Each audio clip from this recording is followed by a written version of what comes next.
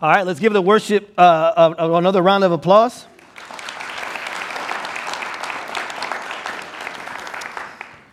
All right, well, good morning, church.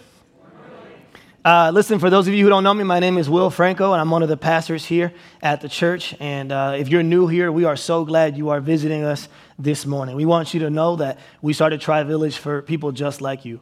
And so regardless of where you are on your spiritual journey, there's a place for you here at Tri-Village Church. One of the things that we like to say here to people who are visiting is that you are welcomed, you are wanted, and you are needed. And that regardless of where you come from or what you've done, we want you to know that there's a place for you here and that you are welcomed, wanted, and needed. Now, this morning, as you can tell, I'm doing things just a little bit different. I have my notes up here with me, and this is only the second time in the 3 years we've existed, almost 3 years we existed, that I've had my notes. And the reason why is because seminary has finally caught up with me, all right? So 2 years in the seminary, I was able to get through it just almost without even being touched by it. But last night, I was writing papers until 12 a.m., all right? And so by the time I finished editing my sermon, and usually I practice it, that's usually how I memorize it, it was like 3, 4 in the morning, and I said no. So if you think less of me, then that's on you, okay? I needed to sleep, all right?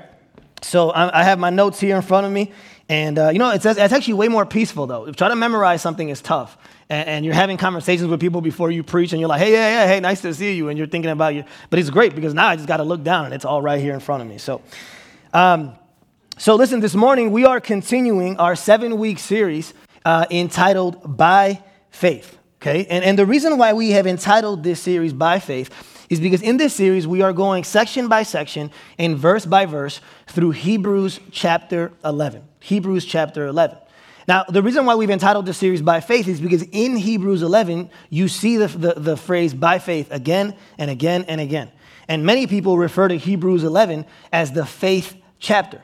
The reason why Hebrews 11 is referred to as the faith chapter is because not only because by faith is repeated again and again and again, but because the author of Hebrews, he begins Hebrews chapter 11 with a very thorough and comprehensive definition of faith. Then after giving us a definition for the rest of the chapter, he then proceeds to give us examples from the Old Testament of people who walked by faith. And so this morning, we are in the 6th installment of this series, and we're not going to be looking just at one person this morning. We are going to be looking at 2 people this morning. We are going to be looking at the lives of Joshua and of Rahab. Joshua and Rahab. So here's how we're going to do it. This morning, we're going to begin by reading verses 1 and 2 of Hebrews chapter 11. Then after we read verses 1 and 2, we're going to then jump down to verse 30 and 31. Okay, so verses 1 and 2 gives us the definition of faith, which we looked at a few weeks ago. And then we're going to look at the verses that we're going to camp out in this morning, which is verses 30 and 31. So if you have your Bibles, go ahead and turn to Hebrews 11. And I'm going to begin reading in verse 1. If you're with me, say amen. Amen. And it'll be here on the passage on the screen behind me. Here's what it says. It says, now faith is confidence in what we hope for. And assurance about what we do not see. This is what the ancients were commended for. Then it says in verse 30 and 31, it says, by faith, the walls of Jericho fell after the army had marched around them for 7 days. Everyone say 7 days. 7 days. Not 6 days. 7 days. By faith, the prostitute Rahab, because she welcomed the spies, was not killed with those who were disobedient. Okay? That's our passage for this morning, and let me go ahead and pray for us before we jump in. Father, we come before you this morning, and we thank you that your word is perfect. We thank you, Lord, that you are perfect, but we are aware that we are imperfect, and that includes me. And so, Father, I ask you in Jesus' name and in the power of the Holy Spirit that from the moment I say amen, it would not be me speaking, but it would be you speaking through me. Lord, I pray that I would declare with my lips, that I would display with my heart that you are the one that we worship, that you are the one that we praise, that you are the one that we rely on. Jesus, be central here today. We ask it in Jesus' name. And all God's people said, amen. So like I already mentioned, this morning we are continuing our By Faith series. And this morning we're going to be looking at not one character, but two characters. And the reason why we are looking at two characters is because these two individuals are connected by the same historical event. Joshua and Rahab are connected by the same historical event. But here's what's fascinating about Joshua and Rahab. Not only are they connected by the same event, but they are actually connected by the same type of faith. The same type of faith. And here's what we're going to learn here this morning. And if you forget everything else I say this morning, this is the thing I need you to remember, okay? This is why their faith was so unique and so noteworthy. Because they were both individuals who didn't just believe in God, but they believed God. Okay? I'm going to say that again. I'm going to say this very often in this message. I need you to follow with me here.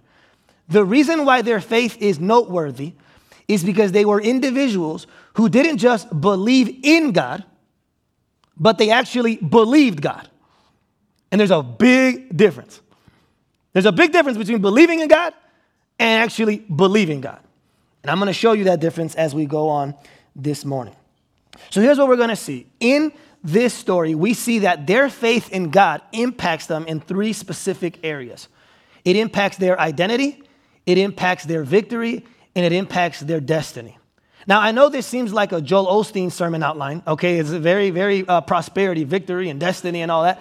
But I promise that I'm not going to ask you for money, okay? This is just, it rhymed and it flowed, and so I promise you that I'm not, falling off the deep end, okay?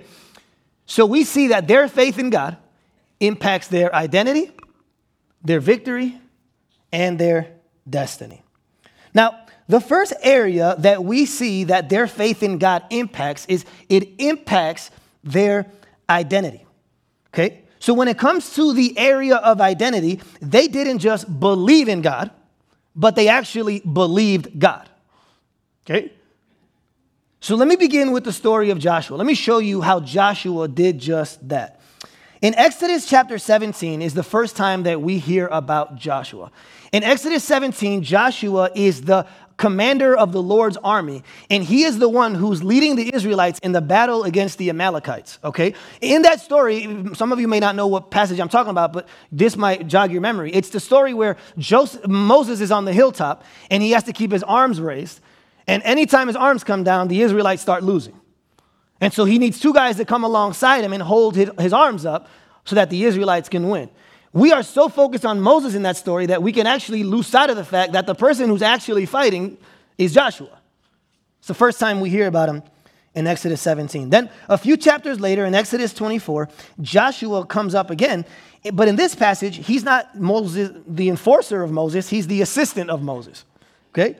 In Exodus 24, when we think of the story of Moses, we only think about Moses going up to the mountain. But what we're told in Exodus 24 is that Moses wasn't alone. There was someone who came with him up to the mountain and saw everything Moses saw and heard everything Moses heard, and that person was Joshua. Then a few chapters later, so that's Exodus 24, in Exodus 32, they're literally on the mountain for that many chapters. God's talking and talking and talking and talking. And then in Exodus chapter 32, it's Joshua who says to Moses, "Do you hear a noise coming from the camp? What's that noise coming from the camp?"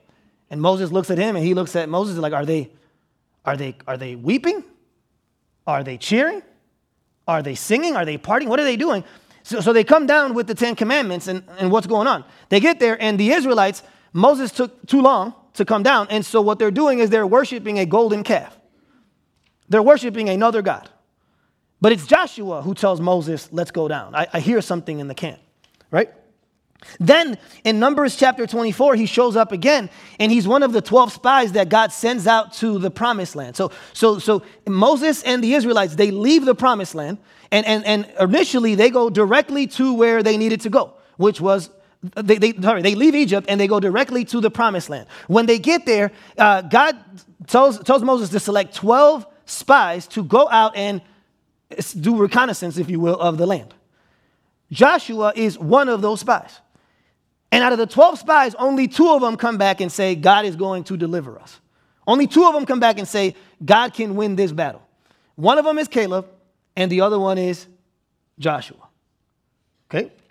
Then in Deuteronomy 34, which is when he comes up again, he is no longer the enforcer. He is no longer the assistant. He's no longer the spy. In Deuteronomy 34, he is now the successor, the replacement of Moses. Okay? So now that we have a summary of who Joshua is, the first thing I want you to see in Joshua's life is I want you to see how his faith in God impacted his identity. His identity. See, Joshua's primary identity comes not from what people say, but from what God said. Okay, let me say that again.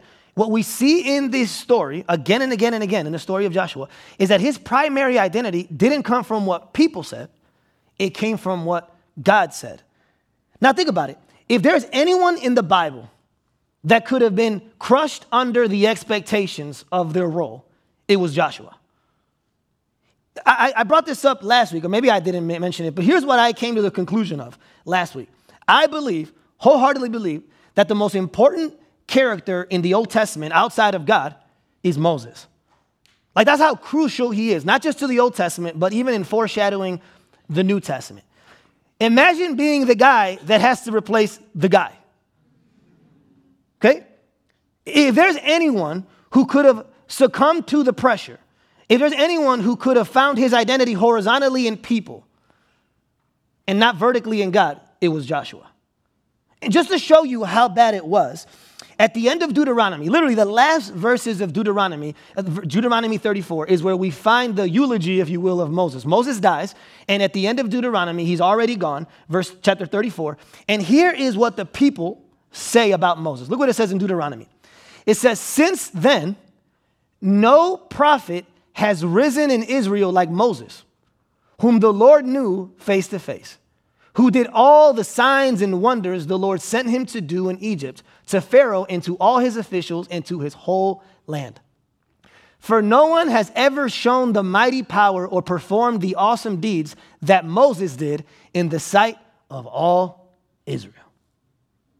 Those are big shoes to fill, people. Okay? Joshua is selected to replace that guy.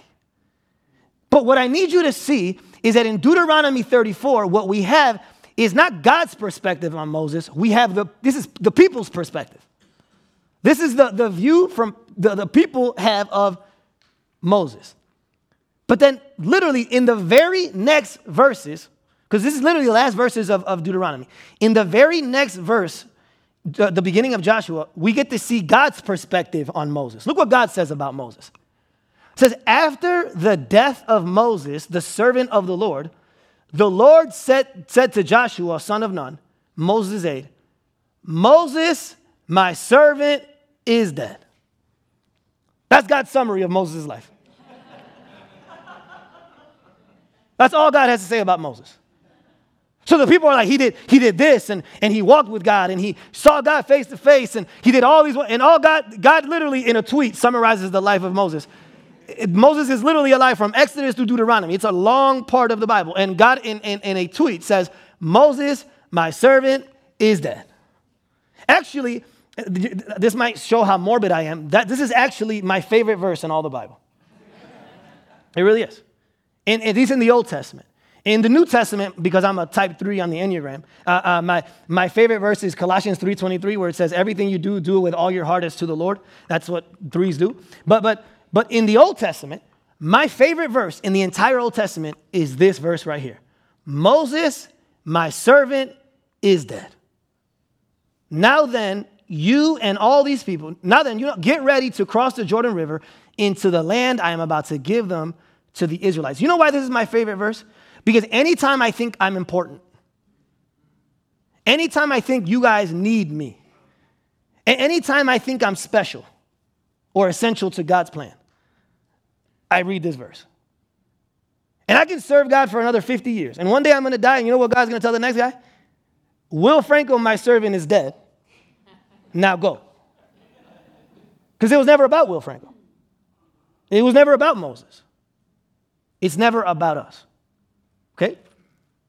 So Joshua here has a choice to make, right? Who is he going to believe? Which identity is he going to take on? Is he going to believe what the people say? Or is he going to believe what God says? Well, what we see in the way that he behaves, Joshua, instead of resting in the people's view of him, he instead rests in God's view of him. Joshua knew that just like he did with Moses, it was God who was going to use him and give him favor. Listen to this. Joshua knew that he didn't have to be a somebody because God was already in the business of using nobodies. He didn't have to be a somebody because God was already in the business of using nobodies. He has shown it again and again and again and again. His identity was not found in being Moses' protege. It was found in being God's child. Joshua's position in Israel described him, but his position in God defined him. He was described by one, but defined by the other. So what we see in the life of Joshua is that his faith in God impacted his identity. But here's the thing.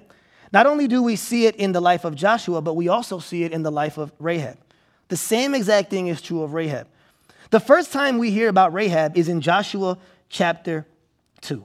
And in that passage, it's been about 40 years since the last time the Israelites had been in the land, right? They go into the land initially, and the spies go out, and they don't like what they see. They come back. They say, hey, there's no way we're going to be able to do this. 10 out of the 12 say it's a no-go.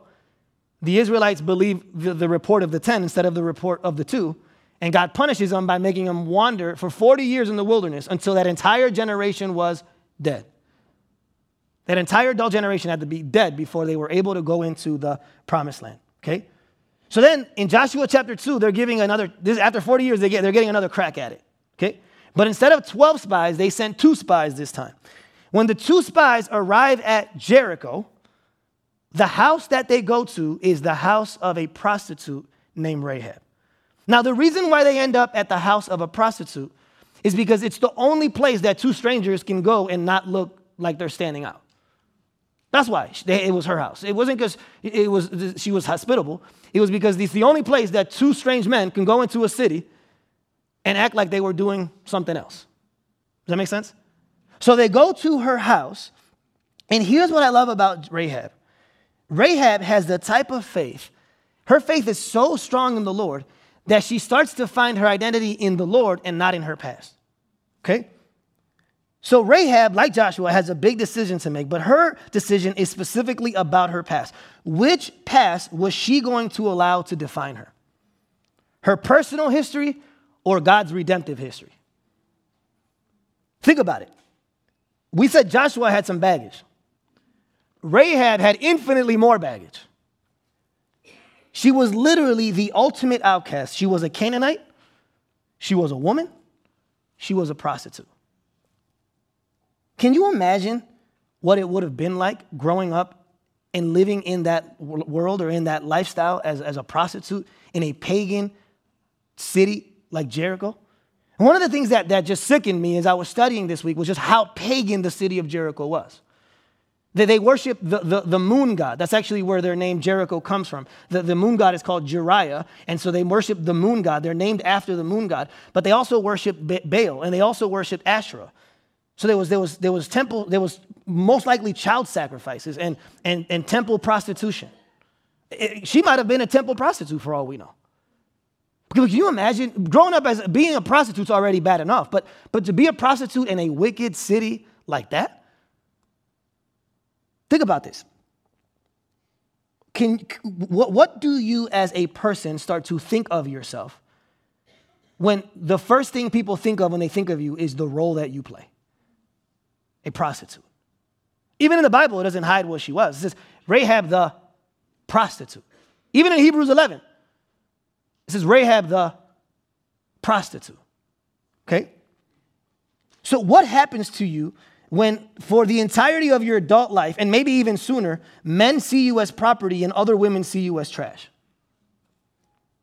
Can you imagine the things people said to her about her worth, her value, her use, and her lifestyle? This was a woman who had gone through a lot. This was a woman who had a lot of baggage and a lot of past and a lot of shame and a lot of guilt and a lot of remorse and a lot of regret. But in this passage, she has a choice. Is her identity going to come from her past, or is it going to come from God's past? Is she going to allow her personal history to define her, or is she going to allow God's redemptive history to define her? Well, look what it says in Joshua 2, verse 8. It says, before the spies lay down for the night, she went up on the roof and said to them, I know that the Lord has given you this land, and that a great fear of you has fallen on us, so that all who live in this country are melting in fear because of you. We have heard how the Lord dried up the water of the Red Sea for you when you came out of Egypt, and what you did to Sihon and Og, the two kings of the Amorites east of the Jordan, whom you completely destroyed. When we heard of it, our hearts melted in fear, and everyone's courage failed because of you. For the Lord your God is God. For the Lord your God is God, in heaven above and on the earth below. Now then, please swear to me by the Lord that you will show kindness to my family, because I have shown kindness to you. But here's what's beautiful about this, guys. You can tell by the way this woman speaks that unlike the other Canaanites, she actually believes the reports about God. And she says, the Lord your God is God. He's not a God. He is God, she says. But here's what's beautiful about what she does here. This is why her faith is so significant. She's recounting things that happened in the past, which for us seem like they just happened, but the things that she's talking about happened 40 years ago. She's recounting things that Yahweh did 40 years ago. And she's saying, I know that God is real. I know that your God is God. And that what he did then, he's going to do again. So she chooses to find her identity, not in her broken past, but in God's beautiful past. Not in her work, but in God's work. She doesn't believe in her goodness. She believes in God's kindness. She relied not on her track record of unfaithfulness, but on God's track record of faithfulness. Listen, her faith is so strong that not only is she believing in a God that no one really knew up to that point, right? No one in the land of Canaan knew who they was until 40 years ago. She's believing in a God that no one in that land believes in. And she's believing in things that happened 40 years ago. But she, by her faith, becomes the first Gentile to believe in Yahweh. The first Gentile in human history to believe in God is a prostitute named Rahab. And so what we see is that her identity doesn't come from her position in the city, but it comes from her position in God. Her role as a prostitute might describe her, but it no longer defines her. Her identity is found in God. And listen, the same thing that is true of Joshua and Rahab should also be true of us. Just like them, you and I must get to a point with our identity where we don't just believe in God, but we actually believe God. Let me say that again. You and I have to get to a place in our identity where we don't just believe in God, but we actually believe what God says about our identity. I can't tell you how many Christians, when it comes to their identity in Christ, they believe in God, but they don't actually believe God. Okay? For most of us, if we're being honest, our primary identity doesn't come from who God says we are, but it comes from who we say we are. Or it comes from who the world says we are. For most of us, our primary identity comes from our families. It comes from our careers. It comes from our bank accounts. It comes from our boyfriend, our girlfriend. It comes from our education. For most of us, our primary identity, the thing that most defines us, is not God, it's something else.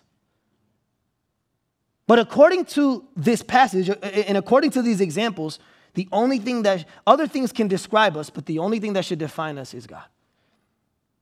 Now, here's the thing. None of those things I listed are bad things. They're good things. But the problem is we have taken those good things and we have made them God things. And we've moved them from things that describe us to things that define us. When it comes to our identity, many of us believe in God, but we don't actually believe God. We don't believe we're adopted, so we behave like orphans.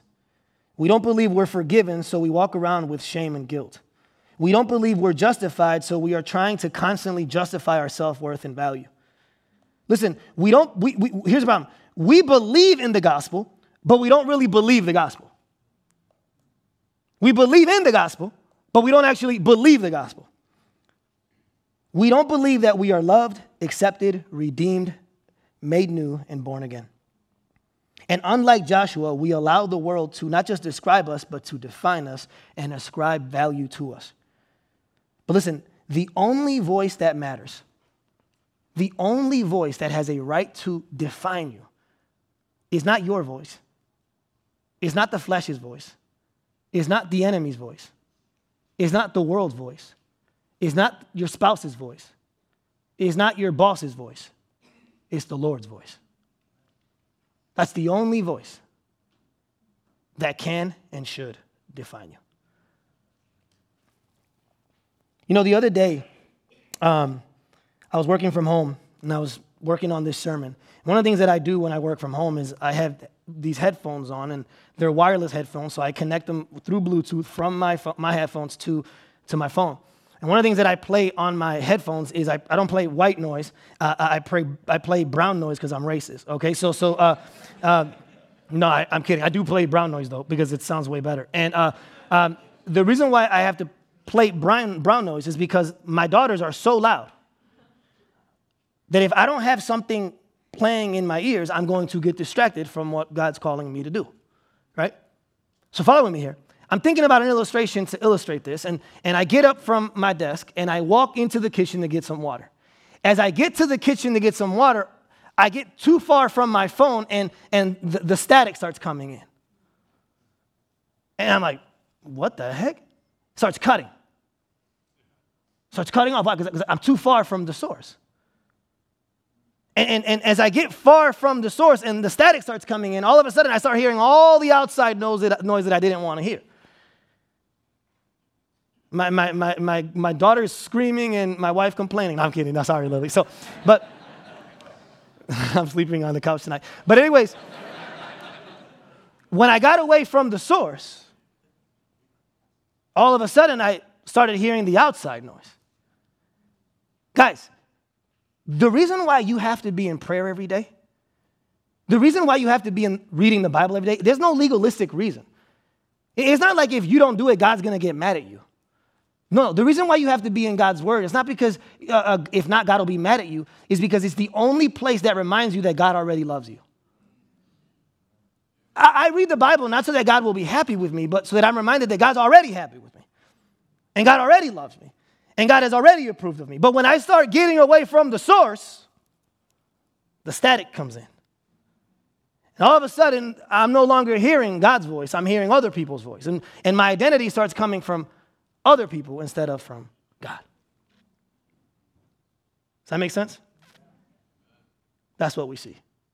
It's funny. I was talking to my wife about this. Like, just the fact today that I had to use notes, I felt like such a failure, honestly. Even though my week was crazy, and even though I felt like I was like letting you guys down. Even though I gave this sermon everything I had, I felt like I was letting you guys down. And on the way here, I tell my wife, I'm like, man, I feel like such a bum that I don't have my sermon memorized. And she's like, well, let me ask you a question. Do you believe in the gospel or do you believe the gospel?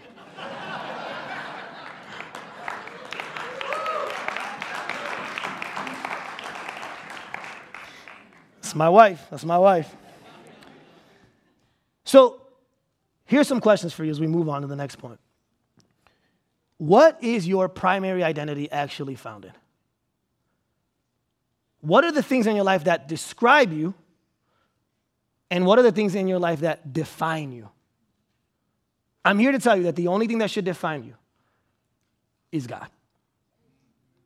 Oh, here's a better question. What voices are you listening to this morning? What voices are influencing you and impacting you this morning? If it's plural voices, then there's a problem.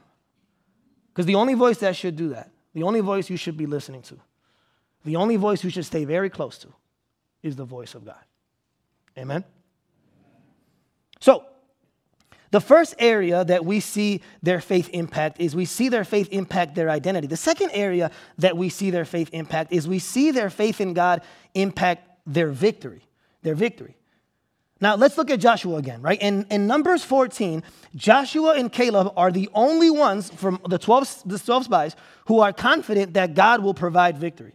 Then later on in Joshua chapter 6, Joshua never once questions the Lord's plan concerning the city of Jericho. Never once, okay? I don't know if you've heard the story. I'm about to read what God says to him, but it's not strategic at all.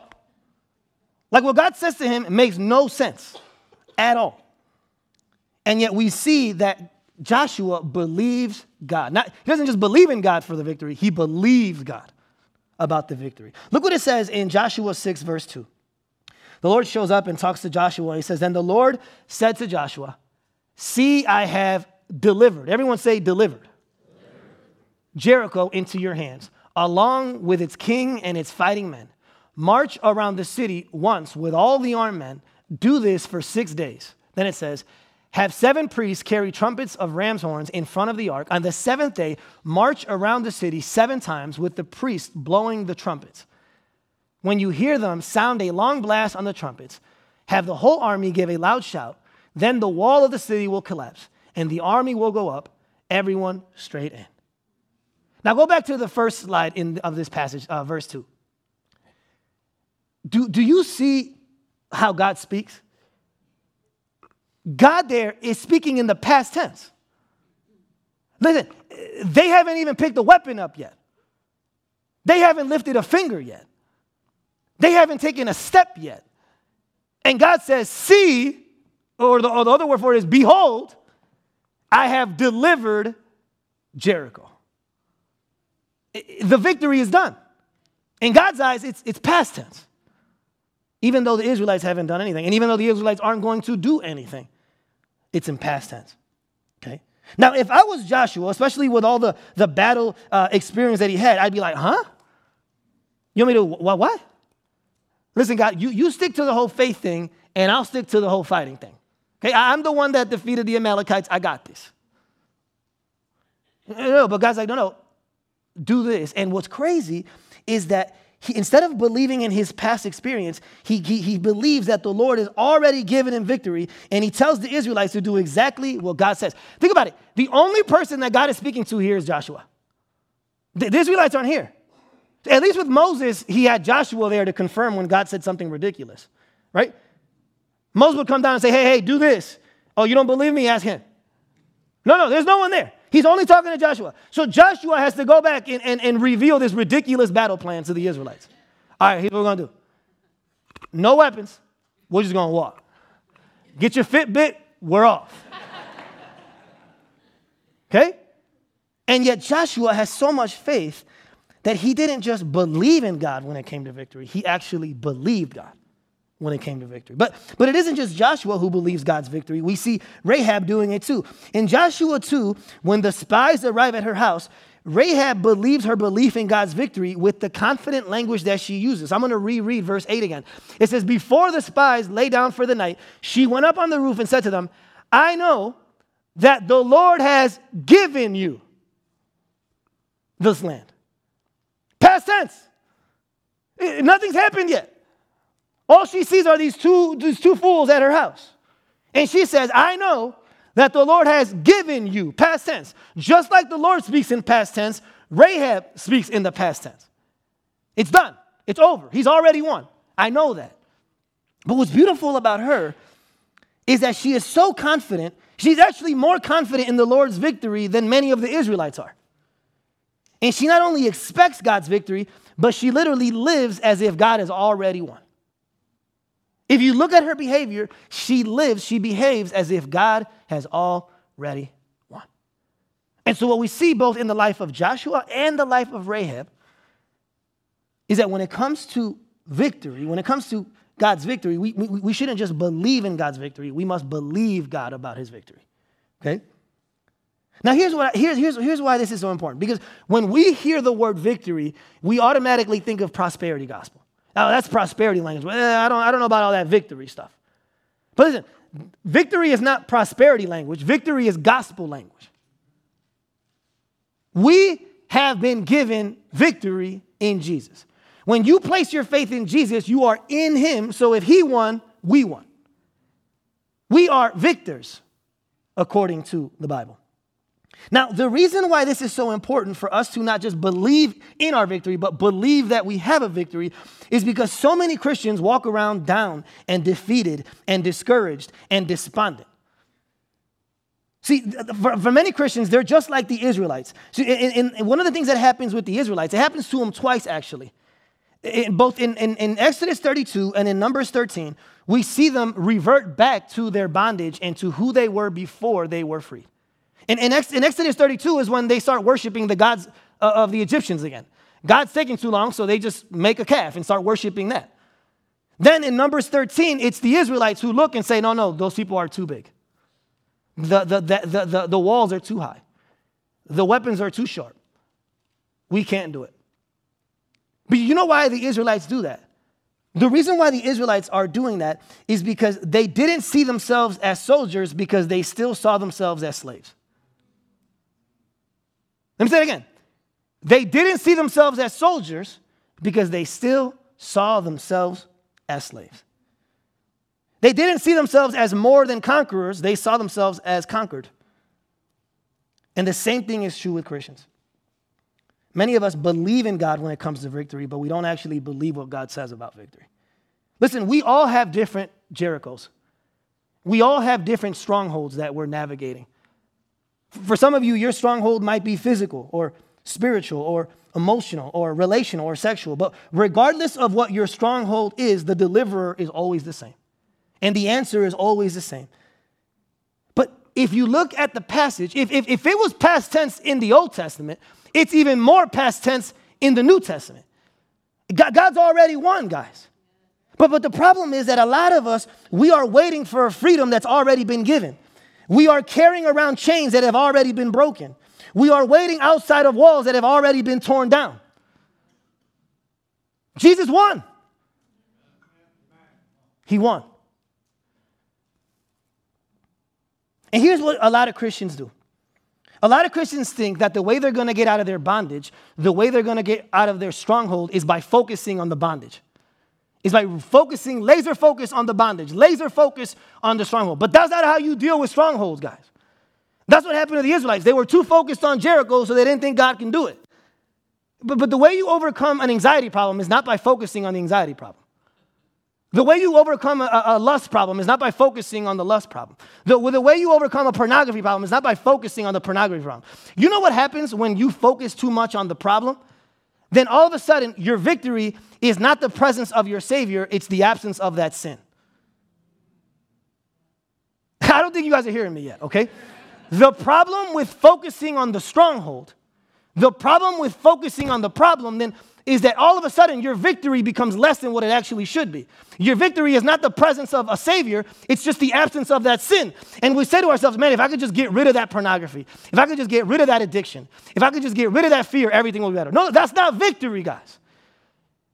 Victory is not the absence of the sin, it's the presence of our Savior. That's what happens when we when we focus on the wrong thing. Our job isn't to focus on the problem, our job is to focus on the problem solver. Here's what a lot of Christians try to do, and because they don't live, and this is why they don't live in victory, because they try to tear down their strongholds using their own strength and their own weapons. One of the stories that gets overlooked in the Bible is when God tells the Israelites, right after Numbers 14, hey, you're not going into the promised land, you're going to wander. One of the stories that's usually forgotten is that the Israelites then try to go by themselves. They're like, we're sorry. We'll do it. And immediately after, they go and try to attack the city and they get ransacked and destroyed because God doesn't go with them. But they try to take the stronghold in their own strength. And so many Christians are fighting these spiritual battles with earthly weapons. Look, there's nothing wrong with counseling.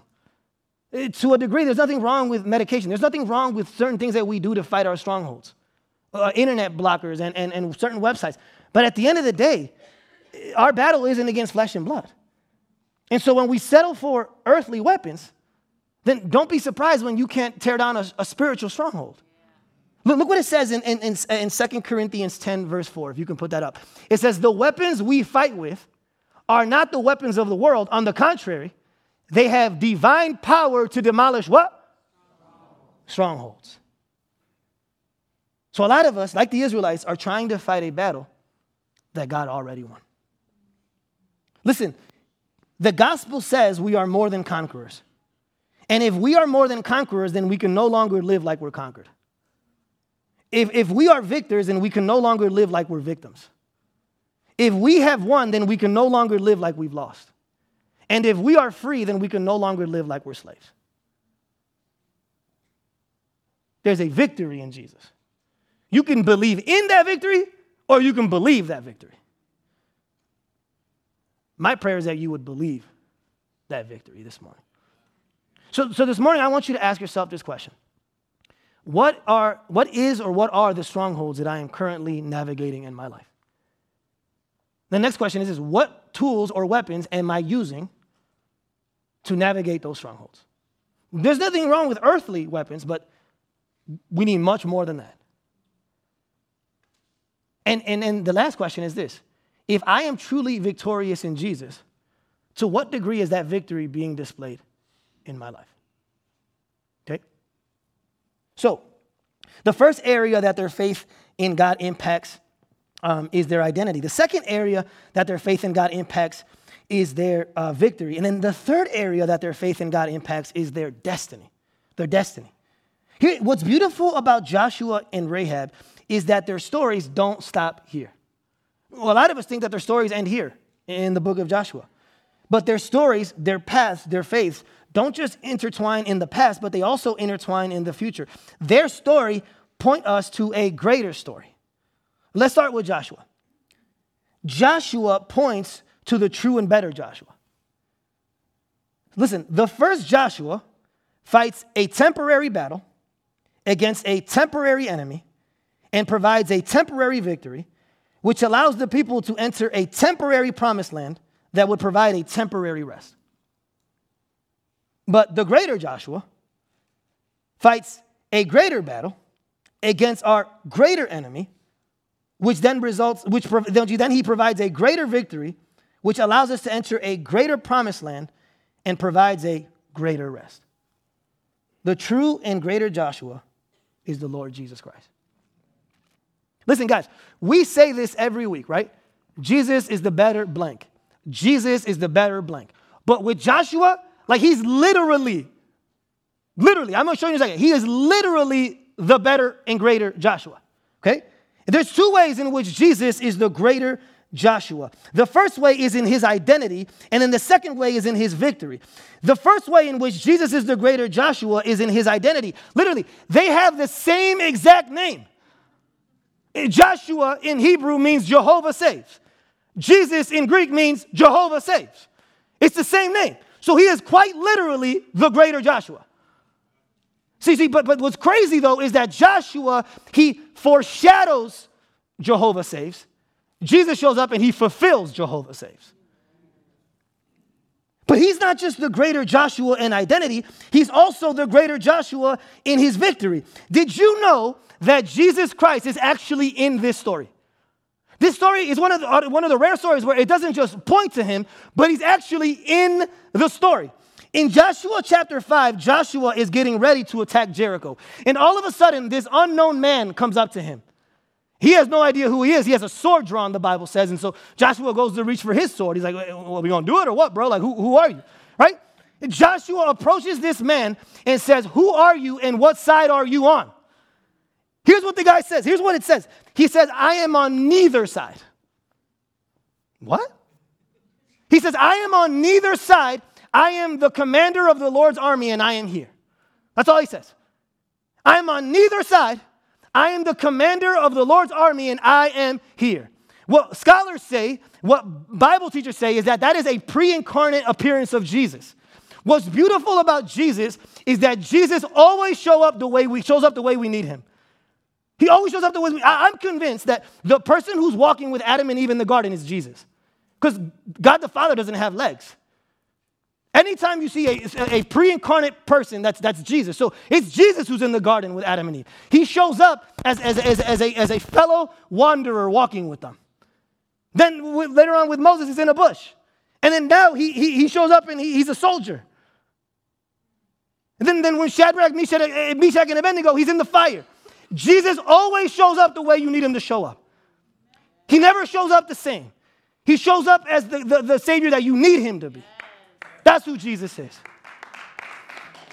But here's the thing. Why does Jesus say, when he asks, he says, who are you? He says, I am the commander of the Lord's army. Why does he say neither? I'm not on your side or your side. You know why he does that? It's the same reason why we talked about the Passover lamb last week. We said that the reason why the Israelites had to also do the Passover lamb is because they were just as sinful as the Egyptians were. They were just as bad as the Egyptians were. So the commander of the Lord's army says, I'm on neither side because you're both broken. You're both sinful. You're both evil. We always think that the Israelites are the good guys and the Canaanites are the bad guys. He shows up and says, no, you're both the bad guys. There's only one good guy, and his name is Jesus. The good guy came to die for the bad guys. And so the reason why Jesus doesn't say, here's what he says. He says, hey, Joshua, I'm not going to pick your side because I'm actually going to take your place.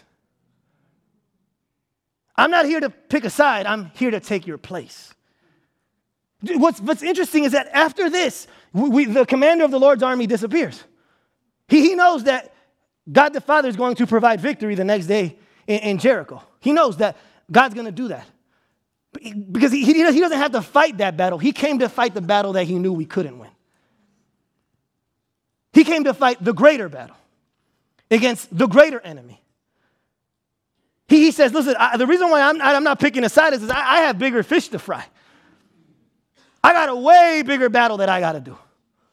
He literally says to him, I will one day fight a greater battle against a greater enemy so that you might have a greater victory. I did not come to take your side. I came to take your place. At the cross, Jesus became a victim so that we might be victors. At the cross, Jesus was conquered so that we might be conquerors. At the cross, Jesus was treated like the Canaanites so that we might be treated like the Israelites. At the cross, Jesus lost the battle so that we might win the war. At the cross, he was cast down so that we might be lifted up. Come on, church.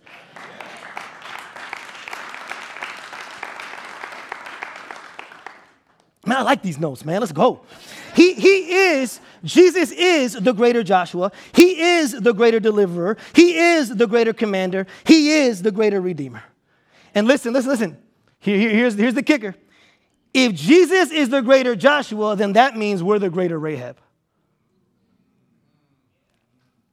Like Rahab, we are all sinful outcasts who, according to the Old Testament, have prostituted ourselves to other gods.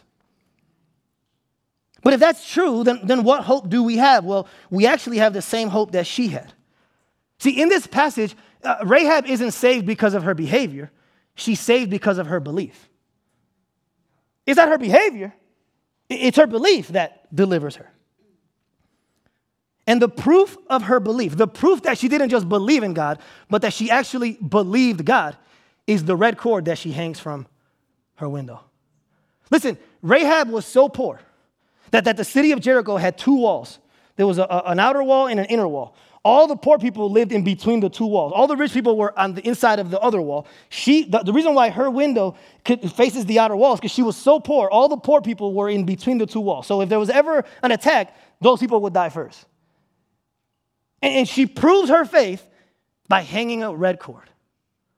And here's what scholars say. Scholars say that in many ways, this is her Passover lamb. That's her Passover lamb. If you look, I don't have time to go into it now, but if you look at what the Israelite men say to her, they say to her, if you hang this red rope, then we won't kill you. As long as you stay in the house, then you won't die. It literally almost verbatim to what God says to the Israelites on the night of the Passover. If you stay in the house, you'll be saved. The red cord will cover you. It will be proof that you've already been covered. She proves her faith with the cord she pulls up. What's beautiful, though, is that this prostitute, God doesn't just spare her, he claims her. This is one of the things that almost literally broke me down when I found out about this. God says to the Israelites, don't take anything with you. You could take spoils from the other cities, but this city belongs to me. He says, I want you to keep all the gold and all the precious metals for me. The only thing that God leaves behind in the city that belonged to him are the oil, are the golds and the silvers and the precious metals. But what's fascinating that it's not just that he claims, because that's not the only thing that survives. He also claims Rahab and her family. So she goes from not only being spared by God, but being claimed by God. She's no longer the property of Jericho. She's no longer the property of her abusers. She's no longer the property of her pimp or whoever it was that she was reporting to. She is the property of the living God. He doesn't just spare her, he claims her. She belongs to him. She goes from being God's enemy to being God's family, because what we find out later on in the genealogy of Jesus is that she becomes a part of the genealogy of Jesus Christ. She goes from being God's enemy to being God's family. And the same thing that she does, we can do today. You and I get to cling to a greater cord, a greater scarlet cord that flows from Jesus at the cross. And when we do that, we will be delivered from a greater judgment and a greater enemy. You know that in this passage, when the trumpet blows, Joshua does two things. He brings judgment and he brings salvation. The trumpet blows, and the first Joshua brings judgment to the people in Jericho and salvation to Rahab's family. One day, the Bible says there's going to be a greater judgment and a greater salvation. It says in Thessalonians that the trumpet is going to blow and the greater Joshua is going to come down. And some will be judged and some will be saved. My prayer, my hope for you this morning is that you would place your faith in the greater Joshua. Because if you do, here's what happens. When you place your faith in him, the walls of judgment fall on him so that the spoils of grace can fall on you. Jesus is the greater Joshua who delivers us from the greater judgment and the greater enemy so that we might have a greater victory. To the degree that you believe that, to that same degree, it will impact your identity, your victory, and your destiny. Amen? Let's pray. Father, we come before you this morning, and we are so grateful that this story of Jericho is just a precursor. It's a foreshadowing of a greater Joshua and a greater Rahab and a greater Jericho being torn down on our behalf. Lord, I pray today for the people who don't know you. I pray that today would be the day that they place their faith in you so that when that second trumpet blows, they would be those who are saved, not those who are judged. And I pray for the people here who already know you. I pray that today would be the day that they stop just believing in you, but they would actually start believing you. Help us to be a church that doesn't just believe in God, but actually believes God on what he says about our identity, our victory, and our destiny. We love you, Lord. And I pray this in Jesus' name, and all God's people say.